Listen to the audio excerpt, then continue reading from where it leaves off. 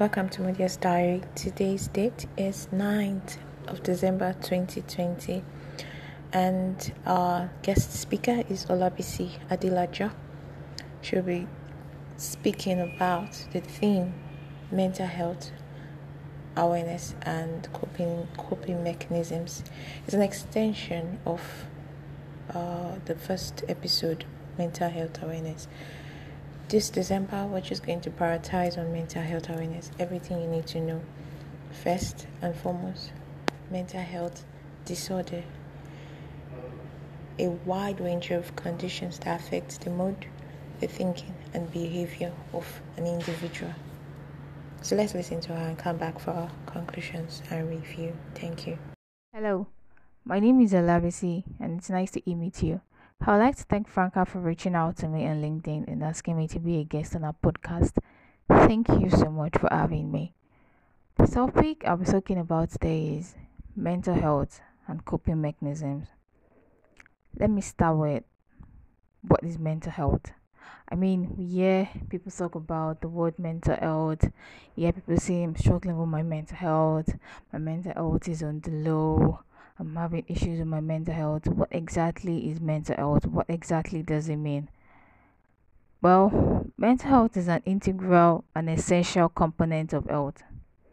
According to the World Health Organization, health is a state of complete physical, mental, and social well-being, and not merely the absence of disease or infirmity.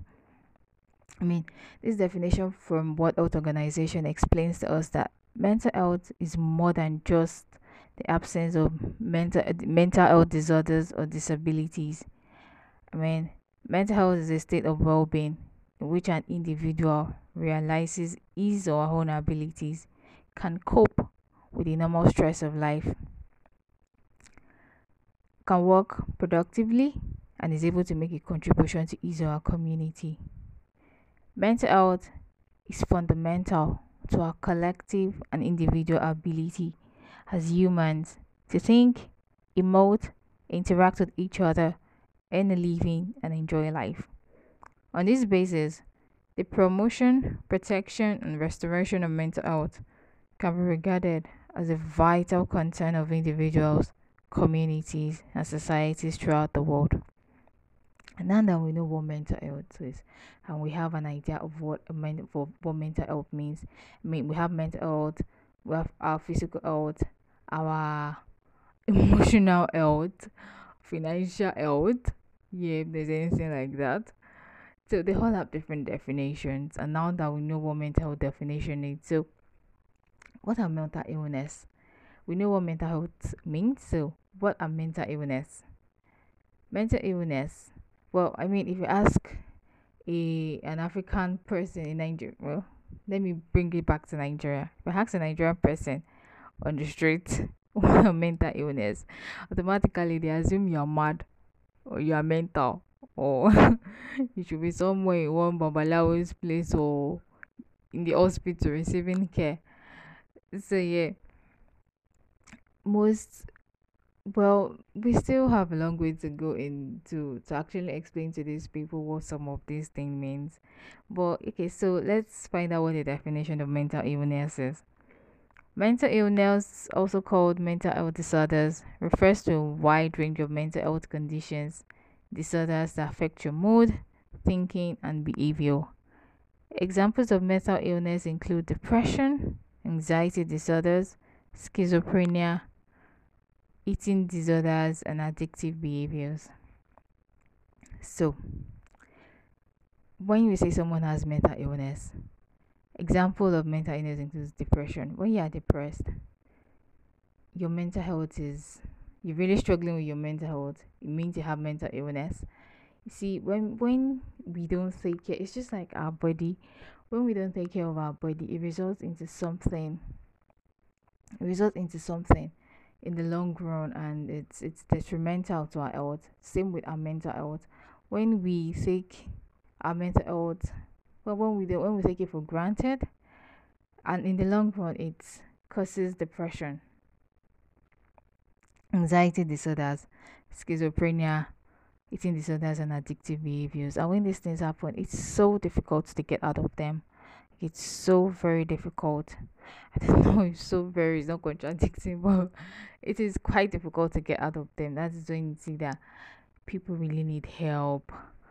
People really need to talk to someone. They are on antidepressants and a whole lot of other things. I'm sure we've heard the word depression. We've heard people being depressed.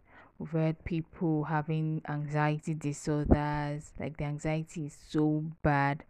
All these are causes of mental illness. So, do we prioritize mental health?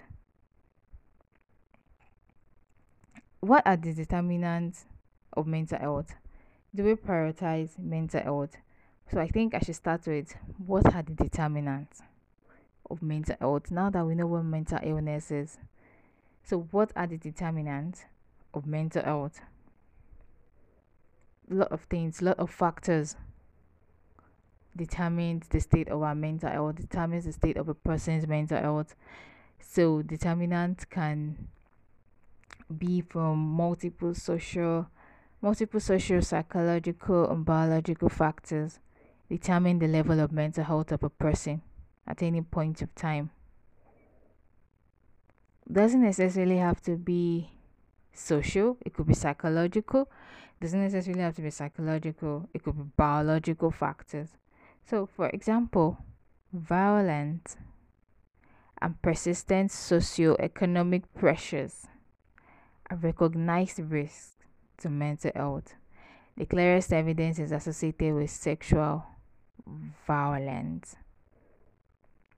I think it's not actually. I think that in this country, especially, I'm talking about Nigeria now, but then I think it's relates to other country too. We see this risk, and we see this risk, we encounter these pressures, but then we do not take them serious. Yeah, because we believe it's part of everyday life. It's part of our life, our thing. Like me going through undue stress, going through undue pressure from work, from family, from workplace, from your government. In fact, I mean, Buhari is literally giving all of us depression in this country with the current way things are running. So, I mean, anything could be anything basically that poses as a threat, as a risk, could affect our mental health. But the clearest evidence is associated with sexual violence. Poor mental health is also associated with rapid social change, stressful work conditions, gender discrimination, social exclusion, unhealthy lifestyle, physical ill health, and human rights violations. The specific psychological and personality factors that make people vulnerable to mental health problems. Biological risks include genetic factors. So, there are a whole lot of things that poses as a risk to our mental health, ranging from stressful work conditions. I mean, you've been stressed to work all the time, or yeah, you've been discriminated for being a woman, for mostly being a woman. Yeah, because I mean, this is Africa. If if we're looking at gender discrimination, men are hardly discriminated.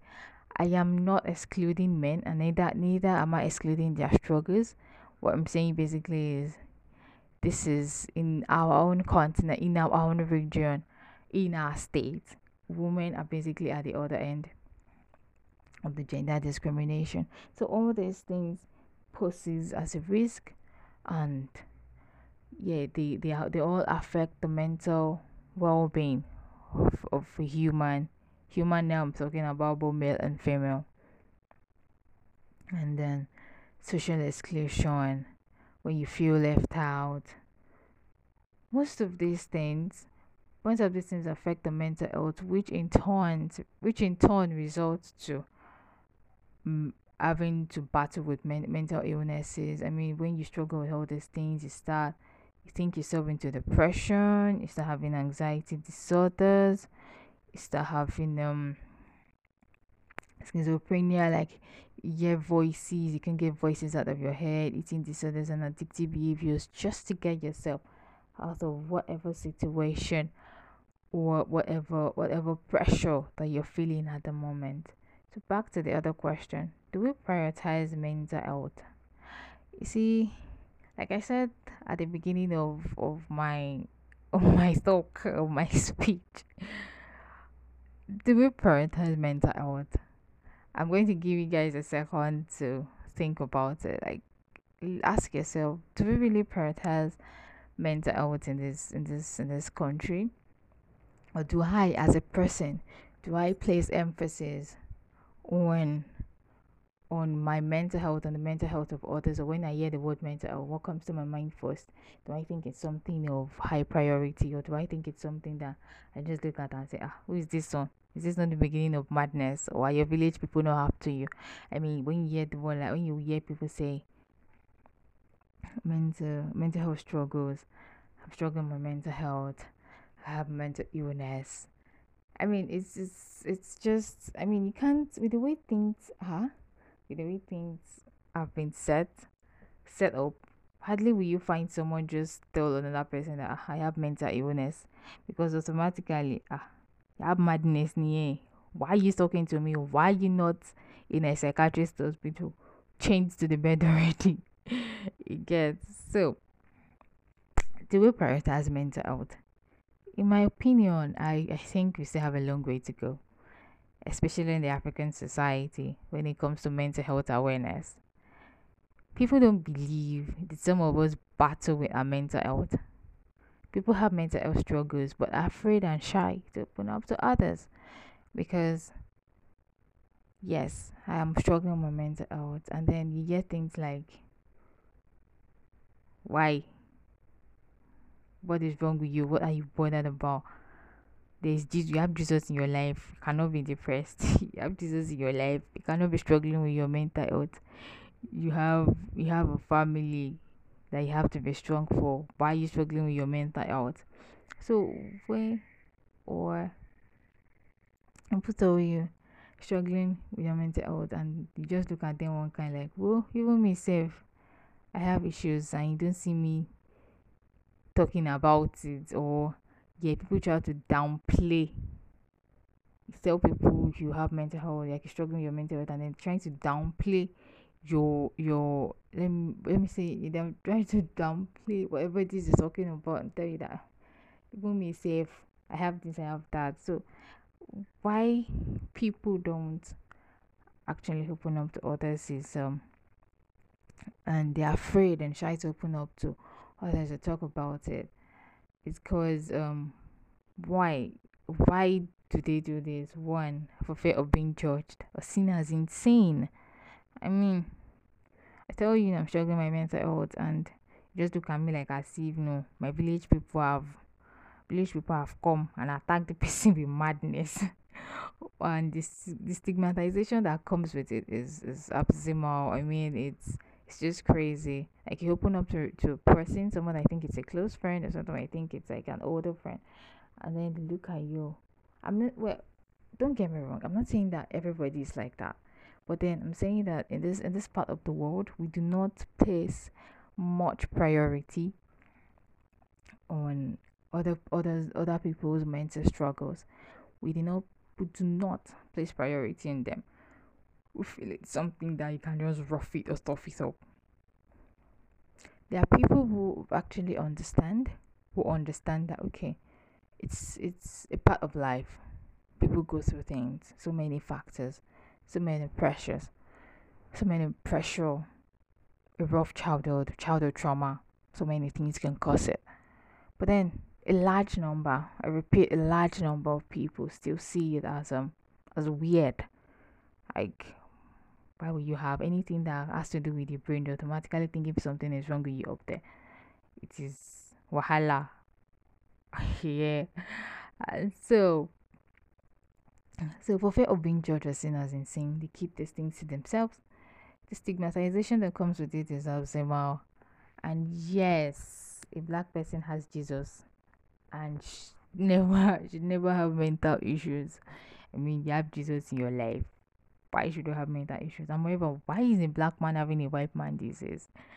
Why should you have mental mental health struggles or mental health issues? It's just funny, and it's not actually really funny, like a like watching a comedy show, but it's really bothersome. I mean, people are going through conflicting emotions relate to honest support from the society, like going through a whole lot, and there's little honest support from society, from people that I care about, people they're supposed to watch out for me. I think it's actually high time we stop um we stop looking at this issue as something as we should stop looking at this issue as something that nobody should ever struggle with. Nobody should ever struggle with. Like we someone says it and we discard it, or read about it and we discard it. It's high time we start paying attention, not for ourselves. You might not be, but then someone close to you is actually going through it. So it will give you a better understanding of how to better manage the situation before referring to the person to a qualified personnel that can better handle it. But then for every person who is going through this thing, their first port of call is their close friend or a close family member that they feel like I can confide in. Then if you don't have an understanding of what the person is going through, doesn't mean you should know everything, but at least have that compassion, have that understanding that okay, I do not know what you're going through right now, but you can talk to me, and then we can find a qualified person for you to talk to. But if you don't have an understanding of what the person is going through, all you just going to say is you have Jesus. You're not supposed to have mental issues. You're not supposed to have mental health issues. So, like that's why I said it's really bothersome because people are going through conflicting emotions with little or no support from the society. So we hear stories of people who commit suicide, who overdose, who inflict injuries on themselves, who try to take their own lives. When we hear already stories, we ask ourselves why. You're on your phone, you're scrolling through, yeah, a 21-year-old boy jumps into the lagoon, a teenager or a teenage girl um cuts herself and bleeds to death. We hear these things, or a 60-year-old person committed suicide, and then we ask ourselves why. Why do you want to die? I mean, why would anybody want to die? Yeah, Barry is but Barry is mean to all of us. He's a bully. The country, the economy is hard. Things are really hard. But why would anyone want to commit suicide? I mean, why? See, all of us cannot be in this life and just suffer together. Suffer this, suffer together. Lots of questions, lots of rhetorical questions that we ask ourselves. Like, why? Is that not madness? Why would you want to kill yourself? Why would anyone even carry blade and start cutting themselves? I mean, why do you want to see your own blood? Why? What pleasure does it give you? Is that not madness? I mean, I'm sure you can relate. You've probably done it once or twice when you see this then. And you're like, why would anyone want to kill themselves? Why? Is that not madness? Like, these are some of the comments and rhetoric questions to ask ourselves. But you see, you can't understand the situation if you don't understand the why behind some of these actions. It is easy to judge and assume that people who struggle with their mental health are being followed by their village people, or something is wrong with them, or something is doing them one kind, and they have to do all those things. I used to be part of those people that a long time ago we used to say that I mean, why would you want to commit suicide? Or it even really pisses me off a lot when I hear stories of rich people, wealthy people, successful people commit suicide.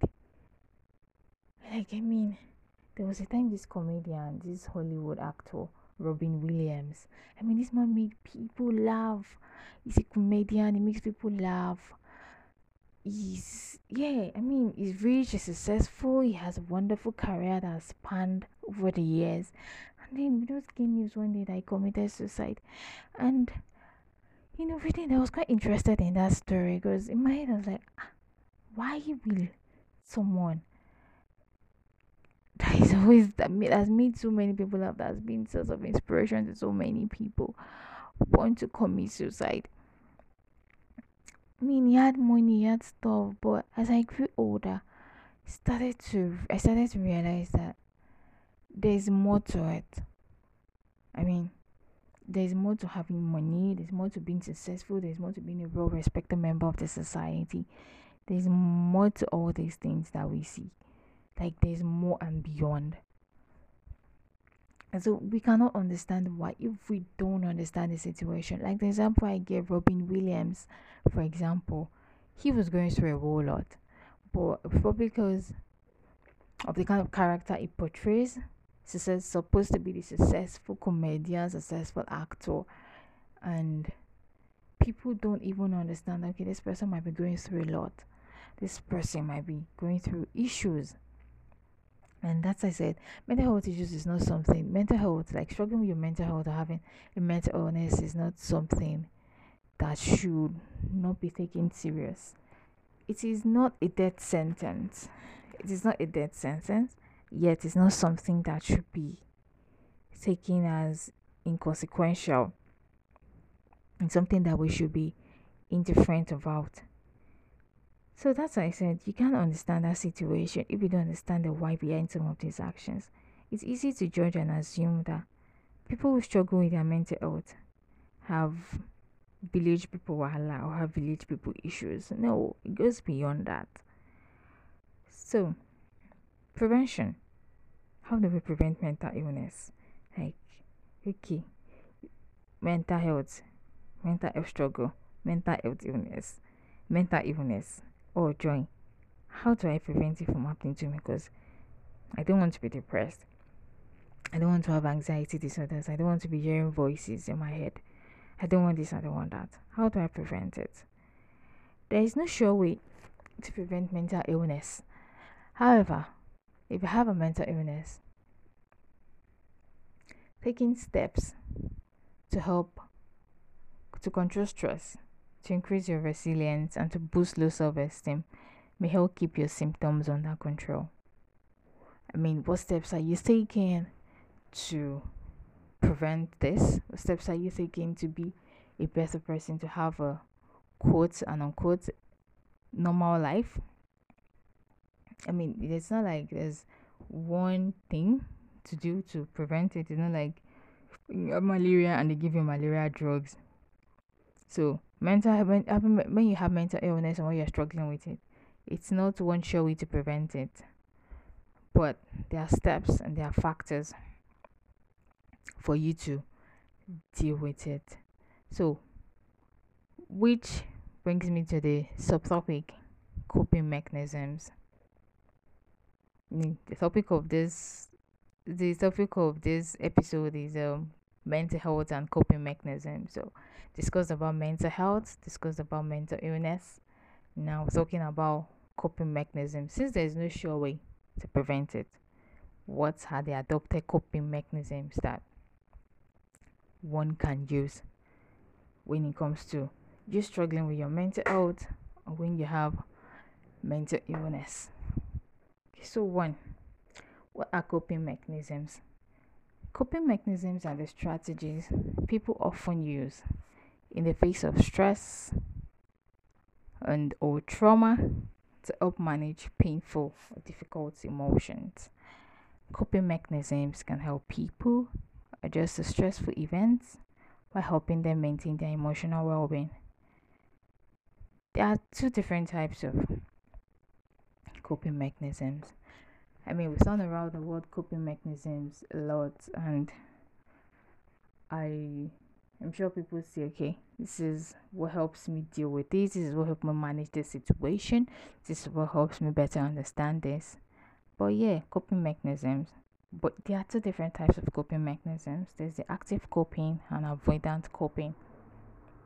Active coping. This type of coping involves an awareness of the problem or situation causing stress. Like, okay, I have a problem. I am aware that this is what is causing my problem. I am aware that this emotion is what is causing my problem and giving me stress. I'm aware that it's my work environment. I'm aware that it's my family. I'm aware that it's my childhood trauma that is giving me this, that is causing me this problem. Okay. What do I want to do? I am going to make a conscious attempt to reduce this resulting stress or eliminate the source of stress or even do both. That is active coping. Like you face it, it's like facing your demons and say, today, eh, is me and you, and I'm going to win. I am ready to face it no matter how painful it might be, no matter how hurt it might be for me, no matter how difficult it might be for me. Today is today. I'm facing you and I'm going to deal with it. So that is active coping. Like you face it, you want to eliminate it. Like, enough is enough. I want to have a normal life. Well, normal is relative. But I want to have a normal life. I don't want to deal with this anymore. I want to eliminate the source. I want to reduce the stress that comes with it. Or I even want to do both, eliminate and reduce. Reduce, eliminate, cut off, destroy, whatever. I am the actor, you are the boss. An actor always wins. So that is active coping. Then the second one is avoidant coping. You see, this avoidant coping, I think a lot of us, directly or indirectly, we adopt avoidant coping. Because avoidant coping is when, but wait, before I go into detailed explanation, let me read out what avoidant coping means. Avoidant coping may or may not be accompanied by an awareness of the problem, but there are no active attempts to reduce stress or eliminate the problem. Instead, those engaging in avoidant coping will ignore or avoid the problem altogether. They may be aware that there is a problem, or they may be in denial about the problem. So a lot of us, directly or indirectly, we adopt avoidant coping when it comes to coping mechanisms. We say, okay, I have this problem, but let me just hide it somewhere. I just want to hide it somewhere. I don't want to deal with it. No, it's too painful. No. Oh, yeah. So you have a plan. You're like, no. You keep lying to yourself, like, no, I don't have a problem, and you just stuff it down there. You just push it down there. Like, I want to forget about it. You are aware that there is a problem, but then you're not even making any attempt to want to reduce the stress or eliminate the problem, like the origin. You just want to forget about it. You don't want to deal with it. You think it's just too much stress, it's too much pain, it's too much discomfort, it's too much hurt, it's too much trauma to relive those memories, and you just want to push them down there. You don't even want to talk about it. People ask you, people that are aware of the situation want to ask you, and you're like, no, there's nothing ever happened. And this one is really, really dangerous. It is really, really, really dangerous. Okay, to better understand avoidant coping, let me give an example using myself. Let me tell you a short story. See, I had what is called a bittersweet childhood. I think it was more of sweet than bitter. But yeah, English is bittersweet. See, at a very young age, I was forced to become an adult. And I mean, I was supposed to become an adult, yeah, the first child. Then at as early as 12, 13, I'd already become an adult, like having to care for others. And I mean, having to care for others, like everybody looked up to me as not just a role model, but someone who had to be strong for the whole family. I mean, I was just a teenager starting out my life. I just wanted to crush on guys, read my romance novels, and just listen to music, go to school, read my books. And I wasn't ready for taking up adult responsibilities. So at a very young age, and as I grew older, I was a victim of sexual abuse, physical abuse, and emotional abuse. I think that emotional abuse is something that most of us can relate to. When we're growing up, our parents, directly or indirectly, they abused us emotionally. And either when they were going through things, they said hurtful words to us, which stuck. And really did some things, like say some hurtful things to us. So yeah, I was a victim of that, both sexual, physical, and emotional abuse. And as my own way of forgetting it, I adopted avoidant coping because I kept saying to myself, it never happened. It didn't happen. All those awful words that was thrown at me over the years, I just tried to ignore them. So I think all these things, I think it actually, because yeah, I suffered and I still suffer from anxiety, and I battle my self esteem. Well, you see, I think I adopted avoidant coping. It wasn't something that was intentional, but I adopted it because even if I wanted to talk to someone about it, there was no one I could talk to. My parents were very strict, especially my mom. Well, I grew up with my grandma, but yes, still the same thing, same family. They were very, very strict. So they were not exactly understanding. It's not just I would just go to my mom's room and say, mom, while I was young, oh, someone really said these things to me, and I felt I was abused emotionally, or the physical abuse, just taking out anger on me and beating me to stupor was really nice, and it affected me. Hmm?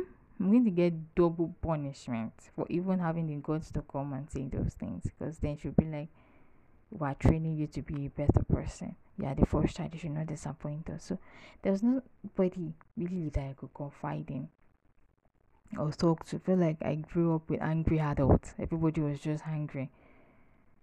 So I mean, so even when I was yeah, I'd grown up a little bit, still in my teenage years, 16, and I just walked up to my mother and said, "Mom, I just got raped."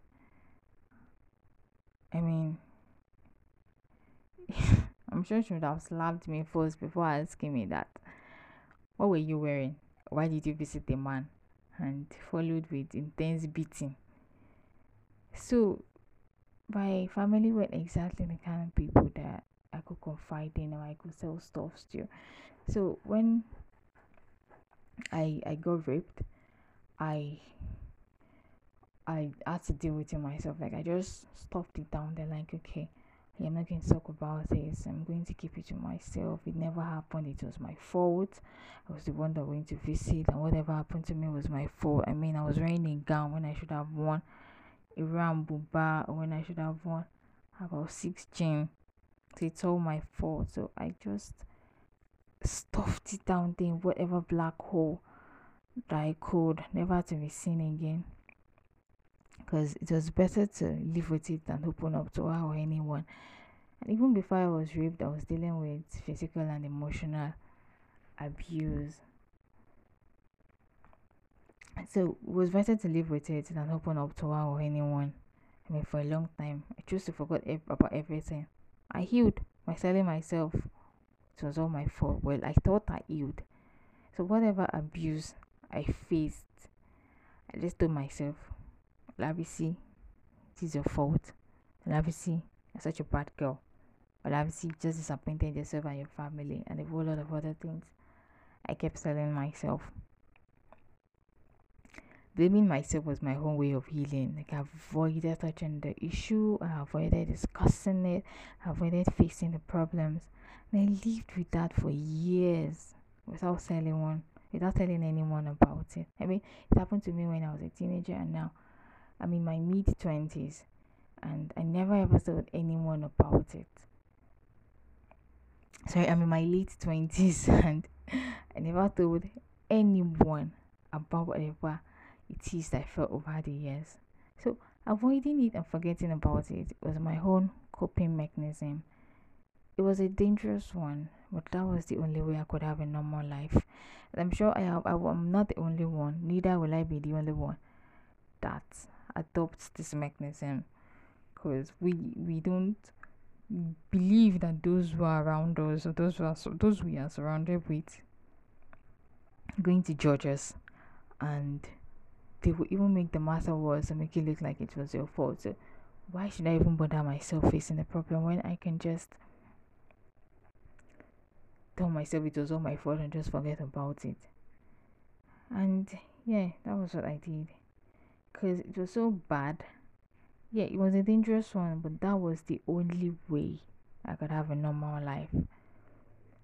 It was dangerous forgetting about it, not discussing with anyone, having to deal with it all by myself.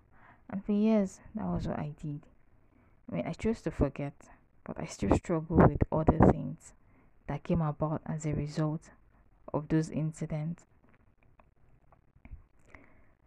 Because at a point, I'd forgotten that I was a rape victim.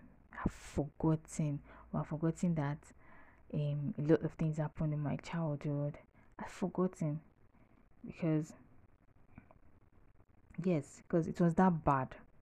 You know, when you choose to just forget something and you just stuff it down, like you just want to forget about it, and then you've been lying to yourself for so long that it was your fault, it's your fault, and you don't even know if it really did happen or it's all in your head. So I forced those unpleasant memories alongside my unpleasant childhood memories down the black hole of my mind. Like, whatever unpleasant memories I had growing up, whatever unpleasant memories I had as a young girl, as a teenager, as an adult, I just kept stuffing them down. That special hole of forgetting memories in my mind. I just kept stuffing them down. That hole. I mean, I choose to forget, but I still struggle with other things that came about as a result of those incidents. In reality, I struggle with anxiety and low self-esteem. I figured this was because I'm a shy person, and yeah, shy people get anxious all the time, Abby. But it was beyond that for me. I knew, no matter how I choose, as I grew older, no matter how I chose to forget, I knew there was still something that I needed to face, and there was still something I needed to deal with. There was still something that needed, if I wanted to have a wonderful life, there's still something I needed to deal with. I knew there was something that needed to be addressed. I had to face my demons. I knew that I was lying to myself over the years. I knew I had not healed. It was time to reach down there and just pull out all those memories by their edges. But I wasn't ready, because each time I say, okay, busy, it's time. I just tell myself, no, I'm not ready. I'm not ready to deal with it. I'm not ready. And I knew beneath the playful me and stuff, I knew my mental health is barely hanging by a thread. That is why you see, when you hear that some people commit suicide, and you're just like, this person was just laughing yesterday now. This person was just this yesterday. This person was looking fine yesterday. There's a whole lot that goes beyond someone laughing, and someone making jokes, and someone playing around. Yes, my myself, when you see me, it looks like I have everything together, like I've got my whole life in order. But deep down, I knew that no, I was gonna break down sooner or later. Deep down, I was sad and hungry. So when you adopt unhealthy coping mechanisms, they are avoidant coping mechanisms, something is bound to happen.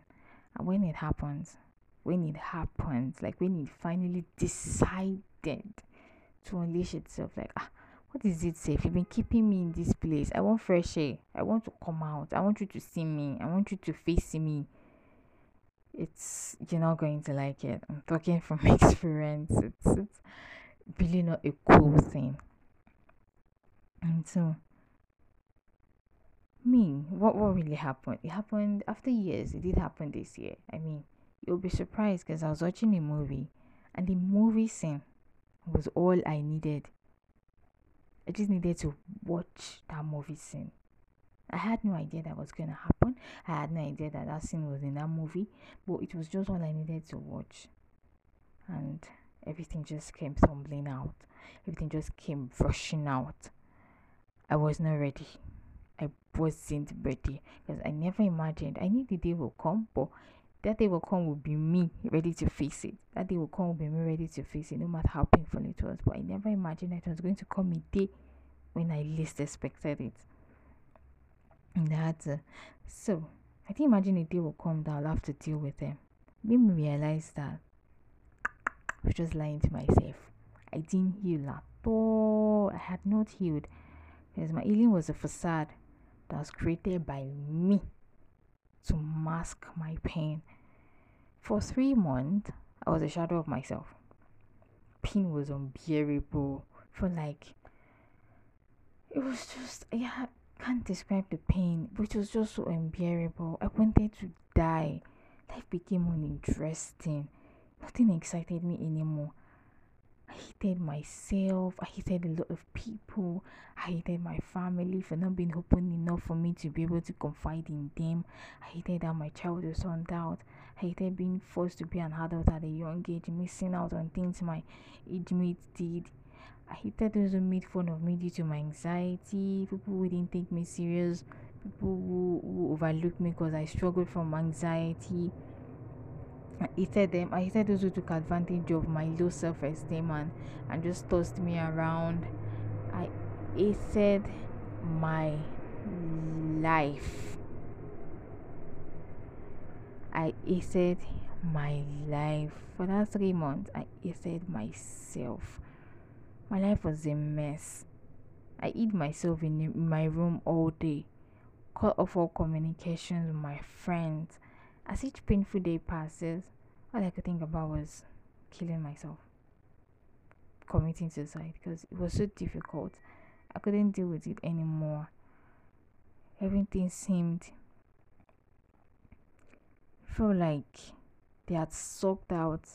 If you're familiar with the Harry Potter movie, there's these things they called dementors. I felt like I was living in a room filled with dementors. They had sucked out the happiness out of me, and the only thing that could give me that peace I wanted was death.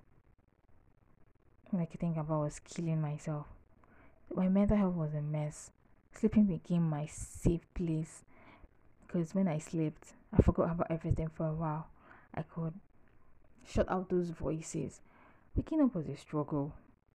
I didn't want to wake up. Sometimes I imagine like, okay, what if I just sleep and then I just pass away peacefully?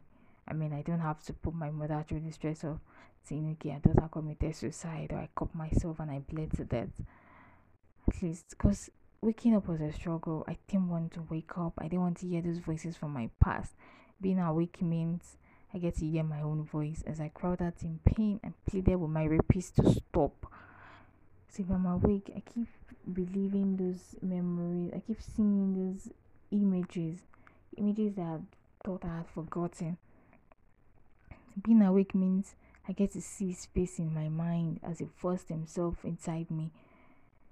Being awake means I get to see my mother's facial expression as she collapsed when she found out my father had emptied the account and left us with nothing. I mean, my father left us, and I could remember that day when my mom came home with the news, facial expression as she fell to the ground.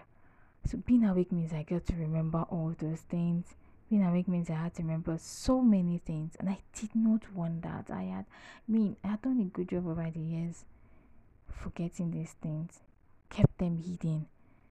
I didn't want to remember. I just want them to go back to where they were going. I just want to forget it. I didn't want to deal with it. So dying, being dead meant I was never going to remember any of that. So when you have underlying issues, choosing to avoid them of forgetting about them is nothing but trouble. It leaves behind a trail of unhealthy habits, which can cause damage in the long run. It creates stress, causes anxiety, and damages self confidence. So for that 3 months, my life was a mess. There was just so many things that I wanted to get rid of, and I was just so confused. I was tired. I was angry. I had never seen myself so angry before, and I just kept telling myself, if I had dealt with these things over the years, I would have probably healed. But then, adopting the avoidant coping mechanisms, it's has really caused more damage than good. And I always told myself that I can never be so I can never think of committing suicide. But hey, for that 3 months that happened, that was the only satisfying thing in my life. I felt and now understood people who commit suicide, because it's more than the physical. It's more than it's more than the physical. It's more than things going well for you in areas of your life. I mean, a great family, a great career. These things go way more beyond that. That sometimes all you crave is for is peace, and that peace can only get it by dying or being dead. So for those 3 months, it was a struggle. Really, it was really a struggle. And how did I deal with it? I had to deal with it because I look at my mom, I look at my siblings, and I wasn't even thinking about them. For the first month, I wasn't thinking about them. I was just thinking about myself. That I just wanted to have peace. I just wanted to have peace. I just wanted to have peace. And each day I woke up, I was struggling with it, and I had to talk to. Like, it was so bad, and I got help. Talk to someone who I still talk to. Yes, who really helped me out of it, and I had no idea that I could cry like that. Like, I had so many tears. I had like a tank of water in my eyes, and when I finally did talk about it, I mean, I've never spoken to anyone about it. When I finally did talk about it, it was an avalanche of emotions, and I wouldn't say I'm fully healed, but I can say I'm less suicidal. I still struggle with my mental health every day, but I'm proud to say I've made progress. So what was so the my short story is to point out that when you are going through everything, you might not be a victim of sexual abuse or sexual violence, or it might be domestic violence, it might be domestic abuse, it might be physical. So whatever it is you do, adopting the avoidant coping mechanisms is really bad. Yeah, it is bad. And for anyone struggling with their mental health, it is advisable to adopt healthy coping. Unhealthy and avoidant coping mechanisms are terrible. The long term effect is terrible. And when you adopt the unhealthy coping, you find yourself acting out. You're not even coping. We are giving into pressure to misbehave, especially in children. I mean, children who are sexually abused by uncles and aunties. You find them acting out and misbehaving. You have avoidance, like you mentally or physically avoiding. You mentally or physically avoiding potential source of stress, like I did. Like, you're avoiding it. You don't want to talk about it. Denial. You're refusing to acknowledge the problem. You are separating yourself from parts of your life. It's like I did. Like, I was trying to anything that wants to remind me of that part of my life, I shy away from it. I don't want to have anything to do with it. You distance, you move away from the problem. Your emotionality, like, you just have frequent outbursts and extreme emotions. Fantasy, oh yeah. Well, maybe because I'm a writer, but I escape reality a lot of times into my own little world I created. I mean, I have best friends that my own in my own little world. So fantasy was a way of escaping from. It's also part of the things I adopted while I was using the avoidant coping mechanisms. And help rejecting, some people reject help, passive aggression, performing rituals, patterns that delay dealing with the real problem, provocation, regression, repression, self-harming, trivializing, like you make something small what is really something big. Just like I did, like I toned down the enormity of um of being raped, and I felt, yeah, it's something big, but it's all my fault. I have to deal with it myself. So those are things that happen when you adopt avoidant coping. You just find yourself consciously or subconsciously doing the following things I just listed out. And so this mechanism may manifest as many different activities that do not contribute to the healthy and effective management of that problem. Some of these methods manifest in unhealthy habits. I mean, when you do all these things, you find yourself consuming too much caffeine, smoke, you drink to excess, you spend like a compulsive spender, you see it, you spend on it, emotional eating, like you just want to eat.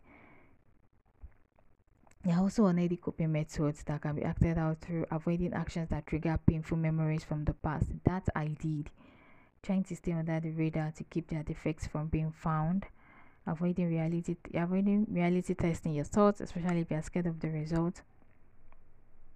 Trying to avoid the potential for people being mad at you because they're anxious about rejection.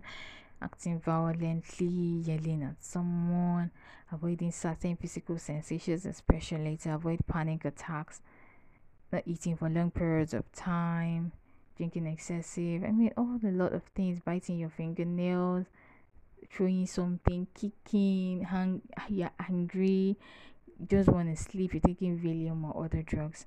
So all these coping mechanisms are what instinct ways to deal with one's problem, but they all result in added stress, pain, or difficulty. Although they may help in the short term, but practice over a long period of time, they will not help the individual effectively deal with their problems or reduce their stress. It never did help me. It never did until I faced it.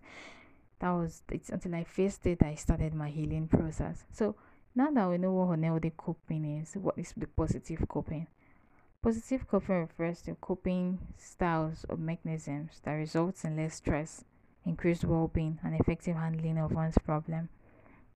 So positive coping involves changing one's perspective or reframing the situation to view it as an opportunity instead of a problem. Positive coping generally requires a certain level of maturity and an ability to accept one's fault without resulting to self-blame. Like you be like, okay, this is my fault and I don't have to blame myself for it.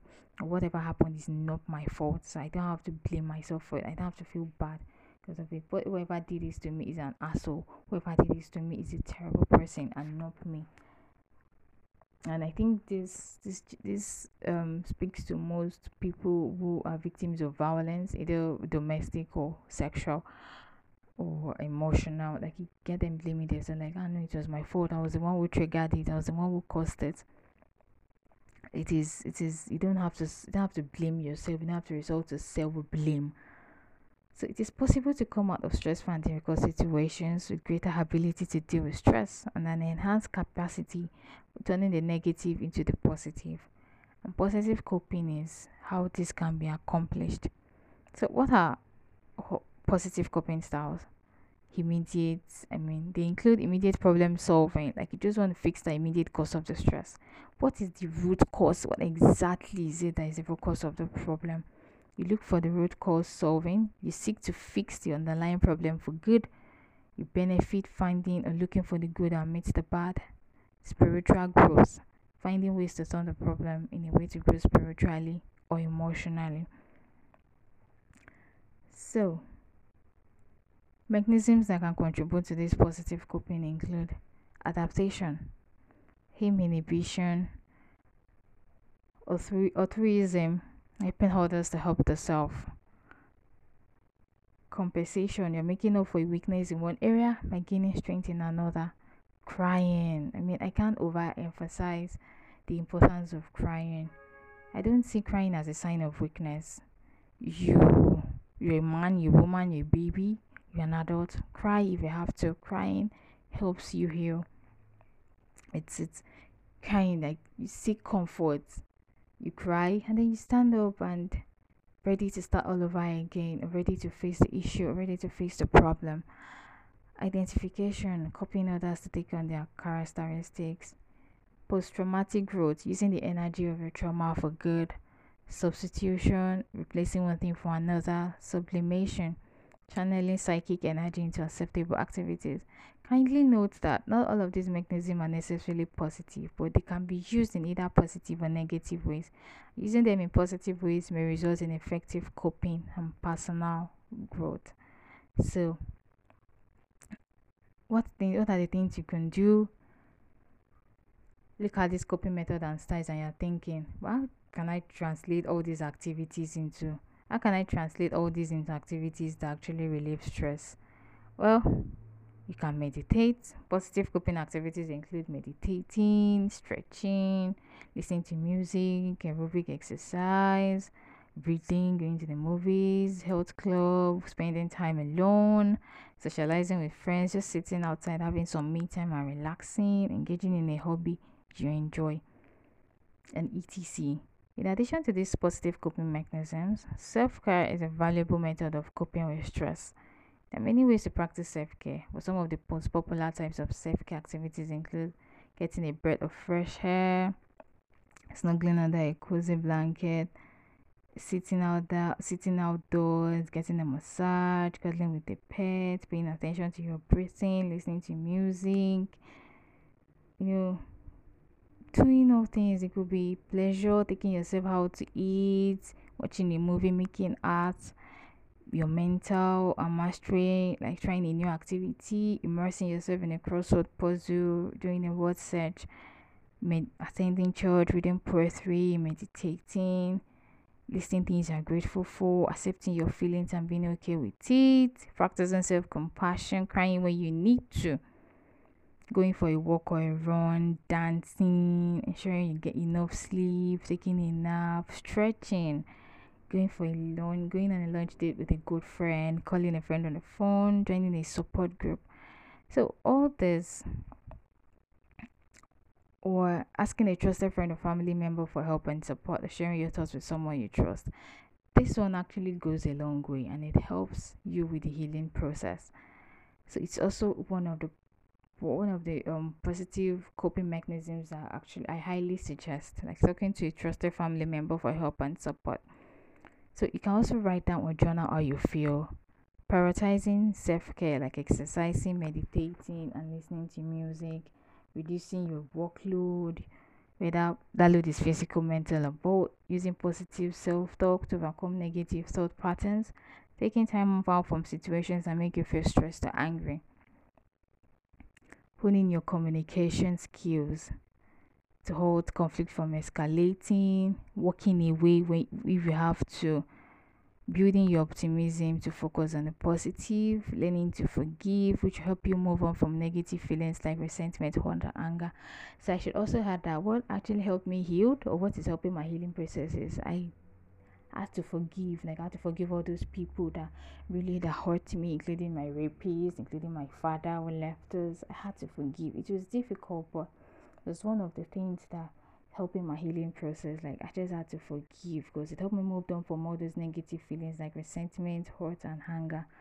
And I practice gratitude to identify 3 good things from your day. You can also adopt that. Like practice gratitude all the time. What am I grateful for? What is it that I need to be grateful for? You write all these things down every day, and then you see that gradually your life is improving. So I've listed out both unhealthy coping and positive coping, and I would strongly advise that whatever it is you're going through, always adopt the positive coping mechanism. Adopting the unhealthy one, yeah, it works short term, long term, but at the end of the day, it's bound to reveal itself, and you're not going to like it. So my hope is that there are so many ways to deal with pain, with stress and pain. Simply a matter of finding which ones work for you and which situations they are most effective. My hope is that at least if you have these coping mechanisms and new additions to your coping skills, While dealing with stress, pain, and suffering is unavoidable in this life, being dragged down by these situations is not. Believe in your own ability to deal with it. Give a couple of these coping mechanisms a try and see if you can turn a negative situation into an opportunity for positive growth. And that comes to the end of this topic, mental health and coping mechanisms. And I hope you had a great time as I did. And thanks to Franca once again for giving me the opportunity to talk about this. And thank you so much. Have a great day and thanks for listening. Bye. Welcome back. Thank you, Olabisi, for stating the types of mental disorders. Thank you for telling us a lot and throwing more light into mental disorders and the struggle people go through. And we don't prioritize our mental health in Nigeria. This is true. Or as blacks. An average black person has Jesus. That really got me, yeah. Olabisi. Yes, we have Jesus, but you are in any kind of struggle with your mental health, especially this clinical depression. Let me state it. What is clinical depression? Clinical depression is a mental health disorder characterized by persistently depressed mood or loss of interest in activities causing significant impairment in your daily life or in our daily lives. So don't go about with your struggles and then you say, I have Jesus.